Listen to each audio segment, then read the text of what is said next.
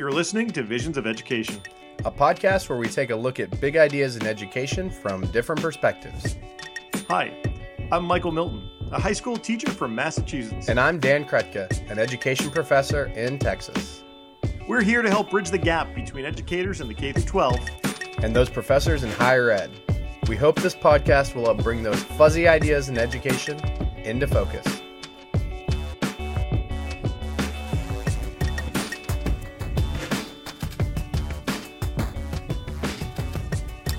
Welcome to the Visions of Education podcast. This is Dan Kretka. Hey, Michael. I have a question for you to get started off that's, I think, relevant for the podcast today. I like relevant questions. So what's guided and inspired your teaching during your career? What an interesting question. I think, do you know what? I've always been inspired by my AP US history teacher, Dr. Leo McHugh. He was really a bit silly. He had voices. Ultimately, he made me want to be better. And so I always kind of look and I'm always like, oh, can I be a little more like Leo? Although I would never call him Leo. One time I met him about a year ago, and I still called him Dr. McHugh. And he was like, Michael, we're both teachers. You can call me Leo. And I said, no, sir. I can actually see that a lot, Michael, in a lot of the stuff you do. You definitely put on, characters, make history, teaching fun. It's interesting because I see people try to imitate teachers that are different than them too. So I think there's got to be some kind of balance about what you can steal and what. Yeah, you do kind of have to make it your own. Yeah. I feel there's some things with it that he did that I definitely can't do, but I've definitely developed my own teaching persona, which is me. Cool. Now, to you, same question. I think when I went through, I didn't have a lot of great teachers when I was going through school. I had some good teachers, and I think they're the ones who cared, but I was really influenced by learning about a lot of ideas and theories, and John Dewey and Paulo Freire and Parker Palmer, all these theorists who said that you had to make learning personal and relevant and critical and meaningful, and I think that influenced me. But then you just pick up the little details from other teachers, things like bell ringers and exit slips and building class community. I think I just stole little things here and there. I was like, oh, that's good, and I tried to figure out how to make it work. So. Colleagues and learning on the job training. Yeah. So today's guest, Dave Burgess, has influenced a lot of educators and how they approach teaching. Welcome to the podcast, Dave. Hey, great to join you guys. I'm happy to be here. We're so happy to have you, Dave. Hey, Dave, can you tell us a little bit about your background in education and how you got to where you are today? Yeah, for sure. So I kind of came to education a little bit late. I majored in psychology and tried to do a whole bunch of other stuff. I was into some entrepreneurial ventures and finally got a job took a job as a basketball coach at the high school, which I ended up working at. Love working with kids so much and coaching so much that I went back at night and got my teaching credential and got hired on as a teacher and taught for 17 years at West Hills High School in San Diego, California. And while I was there, wrote Teach Like a Pirate, and then started to go around and speak, travel, and give the workshops on Teach Like a Pirate, which is where I've run into you guys. And then now what we do is we've taken everything that I learned through getting the message of Teach Like a Pirate out into the world, and we run an educational publishing company and consulting company called Dave Burgess Consulting, Inc. And so we help other educators get their messages out into the world now too. Cool. It's always interesting, the things that lead us into education. It's funny because basketball, I always wanted to become a basketball coach. At my first teaching job, they didn't need a basketball coach. They just needed a teacher. And so I just kept going to school and got my master's, and that eventually led me into higher ed. Can you tell us a little bit more about your teaching and what your teaching experience was like? Yeah, so first of all, coming at it from a coach, I've started to see the overlap in coaching and teaching, and a lot of the stuff that I've been doing as an entrepreneur, and a lot of the stuff that also I've worked part-time for large parts of my life as a magician.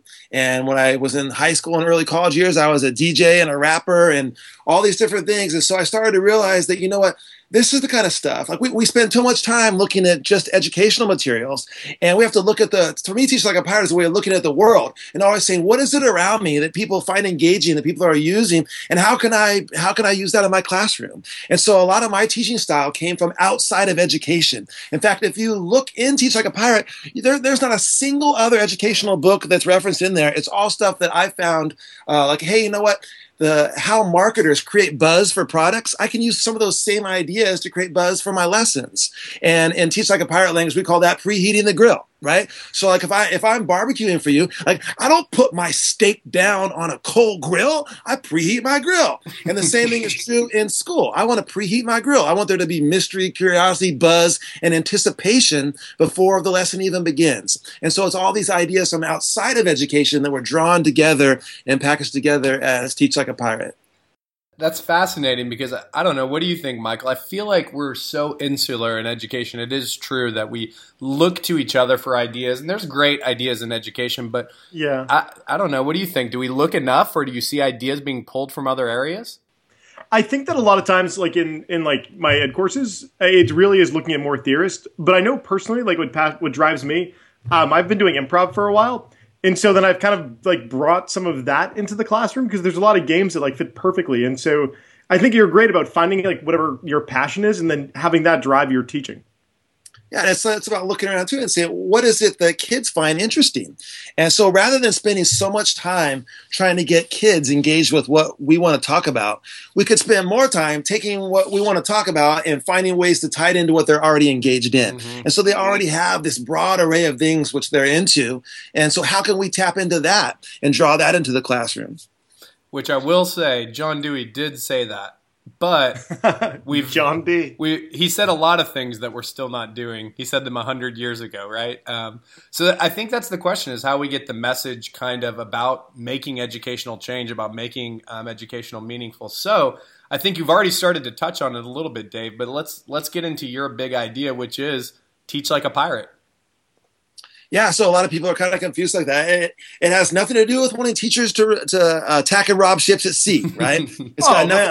It's got nothing to do with Somalia or anything going on off the coast over there right now, right? There's kind of three layers to my big idea of Teach Like a Pirate. First of all, it's about embracing the spirit of a pirate. See, to me, the spirit of a pirate is someone who is unconventional, someone who's willing to reject the status quo, someone who's willing to sail into uncharted waters with no guarantee of success, a risk taker, a rebel, a maverick in the classroom, right? So a pirate is an outsider. They're outside of the system. And that's the way that I saw myself I'm kind of like that crazy guy who they accidentally gave keys to one day, and they haven't been able to get rid of me ever since. And in fact, like if you watch the movie, I don't know if you remember the old movie Teachers with Nick Nolte. Remember, the best staying teacher in the whole school was the guy who had escaped from a mental institution. Okay, because he was the guy that was creating experiences in classes, and kids loved his class. And so I kind of have that kind of crazy edge to my style as well. And then the word pirate, it's an acronym. Each one of those letters stands for something in the pirate system. No. So, it's amazing. How about that? And then the third layer is that pirates are known for having hooks. And so this is all about how you can hook kids in to your class, into your content, into your curriculum. And so that's my big idea that we need to teach like a pirate. Can you walk a little bit through some of the steps so like people would understand? You talked a little bit about the first part, but can you talk a little bit more in detail about what the other parts consist of? Yeah, like the acronym? Yeah, absolutely. Sure. Yeah. Let's acronym it up.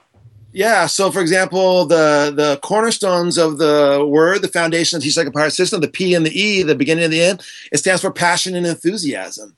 And so, but the problem is people talk about passion all the time. And they say like, hey, you have to bring passion into your work. And they say, if you can't find passion for what you do, like for your work, then by God, find new work. And they get you all excited and pumped up, but they never address what is, I think, the unspoken, like the secret in education. And here's what the secret is. The secret is, even though we know we're supposed to be passionate about our work, we're not passionate about everything that we teach. I know. It's crazy. You weren't supposed to tell everyone. Yeah, I know it's a secret, right? And so, but here's the thing. That's only one category of passion. And so I kind of broke passion into three categories. There's their content passion, right? But then there's also your professional passions. What is it about being an educator? Completely outside of your subject matter. What is it about being an educator that you're passionate about? That's about embracing that mightier purpose of being an educator and adding those life-changing lessons into what we do in teaching, right? And so even if you're not excited about your content on that day, you can still be excited about your role as an educator, as a life-changing agent. And then the third category is your personal passion, your personal passions. What are your personal passions, and how can you draw some of those into your classroom? And so, see, that's the kind of where I'm going, where I was talking about at the very beginning, is that like I'm trying to bring more of myself to work every day. Mm-hmm. We're at work too high of a percentage of our lives to unplug ourselves when we walk through the doors of the building, right? And so I'm trying to bring in my passion for whether it's magic, whether it's for my family, whether it's for sports and coaching. I'm trying to bring that passion into my classroom as well. Not only does that make me more fulfilled as an educator, makes me more effective as an educator, but also more personalized for my kids because they come to see me as a human being, right? I'm sharing some of myself as a part of what I do in the classroom. That's an interesting point. I feel like sometimes that, I have like my teacher self and then I have myself. I don't always think that they're the same people, if that makes sense, Right. Well, and so I would argue that that there should be an effort to kind of to meld those together, to bring it together, and to bring more of yourself into your classroom, and to bring and to help kids bring some of their outside life into the classroom as well. It's a really good point. So what are the other, can you tell us a little bit more about the other letters? Oh yeah. So I mean, the I stands for immersion, and actually, I'm going to keep this one a little bit of a secret. The I letter contains the number one top secret way to becoming a better lover. So if you want to become a better lover, then the I letter is something that you need to investigate because the secret is right there in front of you, and it's absolutely amazing, and it could change your life, and I mean that in many, many ways. So I'm going to kind of leave that off to the side. The R stands for rapport, and it's about building relationships with kids, and that's where I kind of write in the center of the word of pirate, and I think it's kind of the heart of the system, and that is that building rapport and relationships with kids. Well, so I mean, for people that don't know, Dave is all over the place now. If you participate in online conversations on Twitter and in other social media spaces, you'll see not only people mentioning his book and him on there tweeting, but you'll see that a variety of Teach Like a Pirate, and you'll see TLAP, TLAP, chats have developed around different content areas and subject areas. So I guess my first question is, why do you think so many teachers have kind of gravitated, or I guess hooked onto your ideas would be a better word, right? That was good. Thank you. I see what you did there. Thank you. Why do you think that's happened so much? Why is there so much enthusiasm for your ideas? So I think there's several things. So first of all, I think that there's a lot of the educational books that we read are written from a very formal and academic standpoint, kind of, and almost like a third person, where you could change the author names around, like on the covers of the book, and it wouldn't make any difference because it's written in such an academic tone. Mm-hmm. And so Teach Like a Pirate was written very conversationally, and it's because I spoke about these ideas for years and years and years before the book, and so when I sat down to write it, I kind of cheated. I just basically typed out what I say. And so I think that's one of the reasons it's resonated, is because it's more personal. And that's one of the things that we really work with authors about, is that you want to bring yourself, and we want to bring ourselves into our classroom. You want to bring yourself into your writing. We're not interested in reading something that's footnoted 500 times. I want to read something that immediately is a combination of inspirational and practical. And so part of the Teach Like a Pirate success story, I think, is not only that conversational tone, but it's also the idea that it's about 50% inspiration and 50% practical. So you're going to walk away not only fired up to teach, can't wait to get back in your classroom, but you're going to walk away saying like, hey, you know what? That's cool. I participated in the Twitter chat, and I'm going to use that tomorrow. Like, I'm changing how I start my lesson tomorrow, and I'm going to use that. So it has that real practical aspect of it as well. And then also, it's about creating a space for people to get together and collaborate and talk about this stuff. It's kind of, I love what Jerry Garcia of the Grateful Dead said one time. And he said that what the Grateful Dead, they had these deadheads that followed them around everywhere and created this whole cultural phenomena, right, with around their music. And what he said was, what we've done is we've just given people a place to ritualize.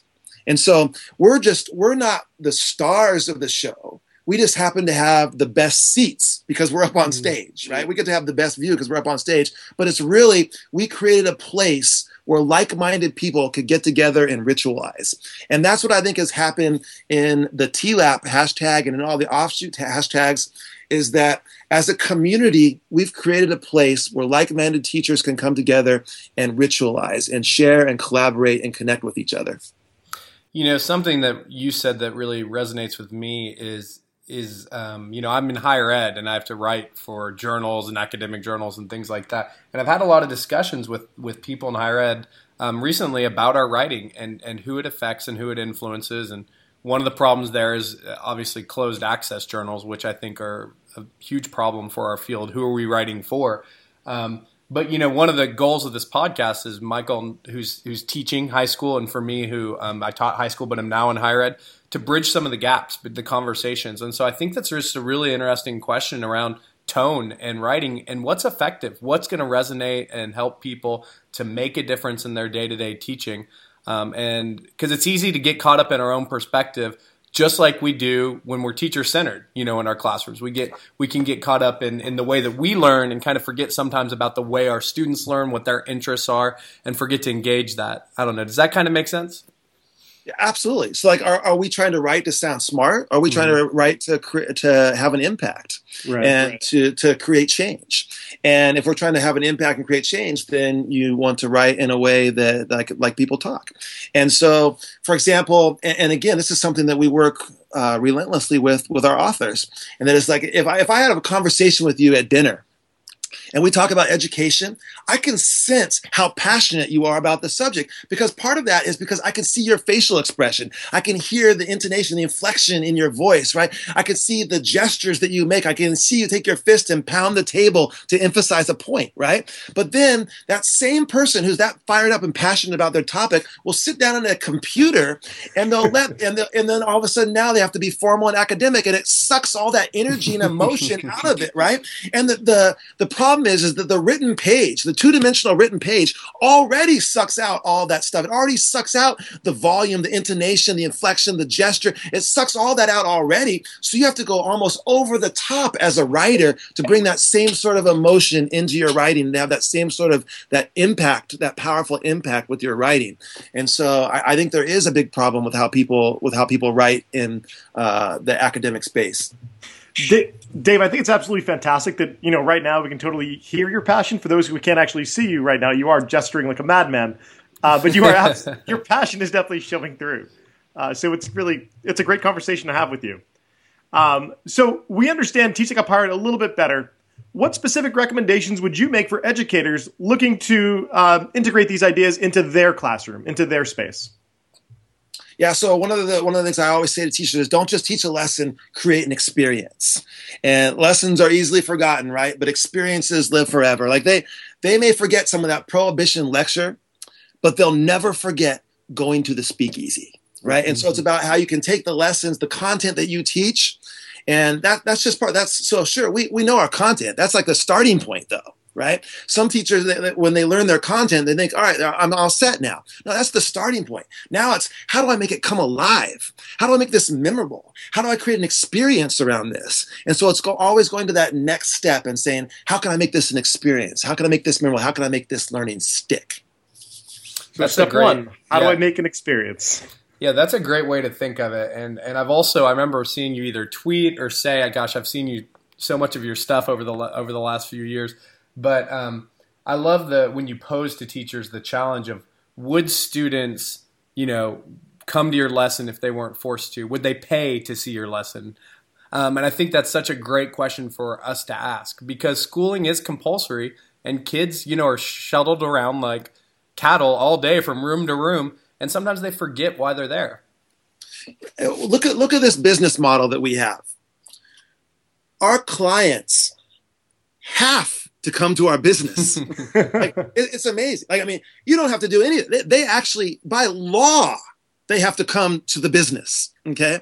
And so what that does is that creates a system where it doesn't necessarily, you don't have to be good to get an audience. Like, for instance, as a magician, I'm fascinated. I've done some work and different things with like street performing. As a street performer, you're not paid to be there. You don't have any audience. You have to build an audience. You have to create an audience by being engaging and by drawing people in. And then not only do you have to create an audience and draw them in by being engaging, at the end of it, even though they can just walk away for free, you have to get them to pull out their wallet and take some money out and put it in your hat. Like, like compare that to what we have as teachers, and so but we need to get rid of that mentality that, well, they're going to come there anyway, right? And that's why the essential question in the whole book is exactly what you said, and that is, if they didn't have to be there, would you be teaching to an empty room? Right? That's the essential question of the whole book. If they didn't have to be there, if like, what if your class was just optional? Would you be teaching to an empty room? Or is there something about you and the way you make kids feel, right? And the kind of experiences you create for them and the kind of things that you're offering them that maybe they wouldn't get anywhere else in their life, that they will be drawn to you in your room anyway. And then those are the teachers that we want to be. I used to joke with my students. I'd put a little cup on the end of my desk, and I used to joke with them. I'd say, this lesson didn't write itself. Feel free to to show how much you liked it. And obviously, I was kidding. So what are some of the specific things that you put out? I mean, I don't think we've mentioned specifically that Teach Like a Pirate is a book that you can buy, right? What is that? Is there other things they could buy? Is that still the primary resource you recommend? You can just hang out with them too. Yeah. Yeah. So you track me down at a conference and have a conversation. I sound like a scary guy, but I'm not scary at all. So anyway, we have more and more stuff coming up all the time. We have 15 books that we publish at Dave Burgess Consulting right now. There's 4 books in the Teach Like a Pirate line. There's Teach Like a Pirate, which kind of started it all. There's Learn Like a Pirate, which is about student-led classrooms and having students own their learning. There's Explore Like a Pirate, about how to add gamification and game-inspired course design into your classroom. It's written by Michael Matera, who's a gamification guru. And then I just put out with my wife, we run the company, Play Like a Pirate by Quinn Rollins, about how to incorporate toys and games, graphic novels, comics in your classroom. He does amazing stuff with action figures and Legos and all this kind of stuff. So basically what we do now is we're trying to find people who have powerful messages and that we think can have a huge impact on education and help them get their message out and help them spread their message. So, I mean, there's, like I said, there's 15 different books. Can't go through all of them, obviously, but there's great stuff that hopefully is making a change in education. We're actually having Quinn on very soon, actually. Yeah, upcoming episode. Yep. Hey, you're gonna love him. This guy is this is a quirky guy. Yeah, I like him. I just put a blog post on his book, and I said, "Hey, let me tell you, this guy's an odd duck, and that's coming from a guy who dresses like a pirate for a living." We love Quinn, and he's part of our SS Chat community. We can say we've known him for a little while, and for people that don't know, that's how Michael and I know each other, through SS Chat on Twitter, and really that's how we know about people like you, Dave, and Quinn, and we've just met so many creative people in online spaces and met at conferences and stuff. And so, it's great hearing about your ideas from you, and your enthusiasm kind of reigns through everything. Oh, thank you. So thank you so much, Dave, for chatting with us today. So I had a blast. Yeah. So where else can we find your work online? Can they, follow you? Where should people go to learn more about what you're doing? Yeah, for sure. So you can join my blog, my email list, at daveburgess.com. There's a little sign-up box there at daveburgess.com. You can see all of our books and speakers at daveburgessconsulting.com. So that's kind of like the mothership site right there. And then you can always find me on Twitter. I am at Burgess Dave. So my name just flipped around to Burgess Dave. And as you mentioned earlier, TLAP for Teach Like a Pirate, TLAP is the hashtag. We have a chat every Monday night, but all week long you can go to the TLAP hashtag and find cool stuff. And we have hashtags also for all the other books as well. And so, but Twitter is one of the great places that you can connect and collaborate with me.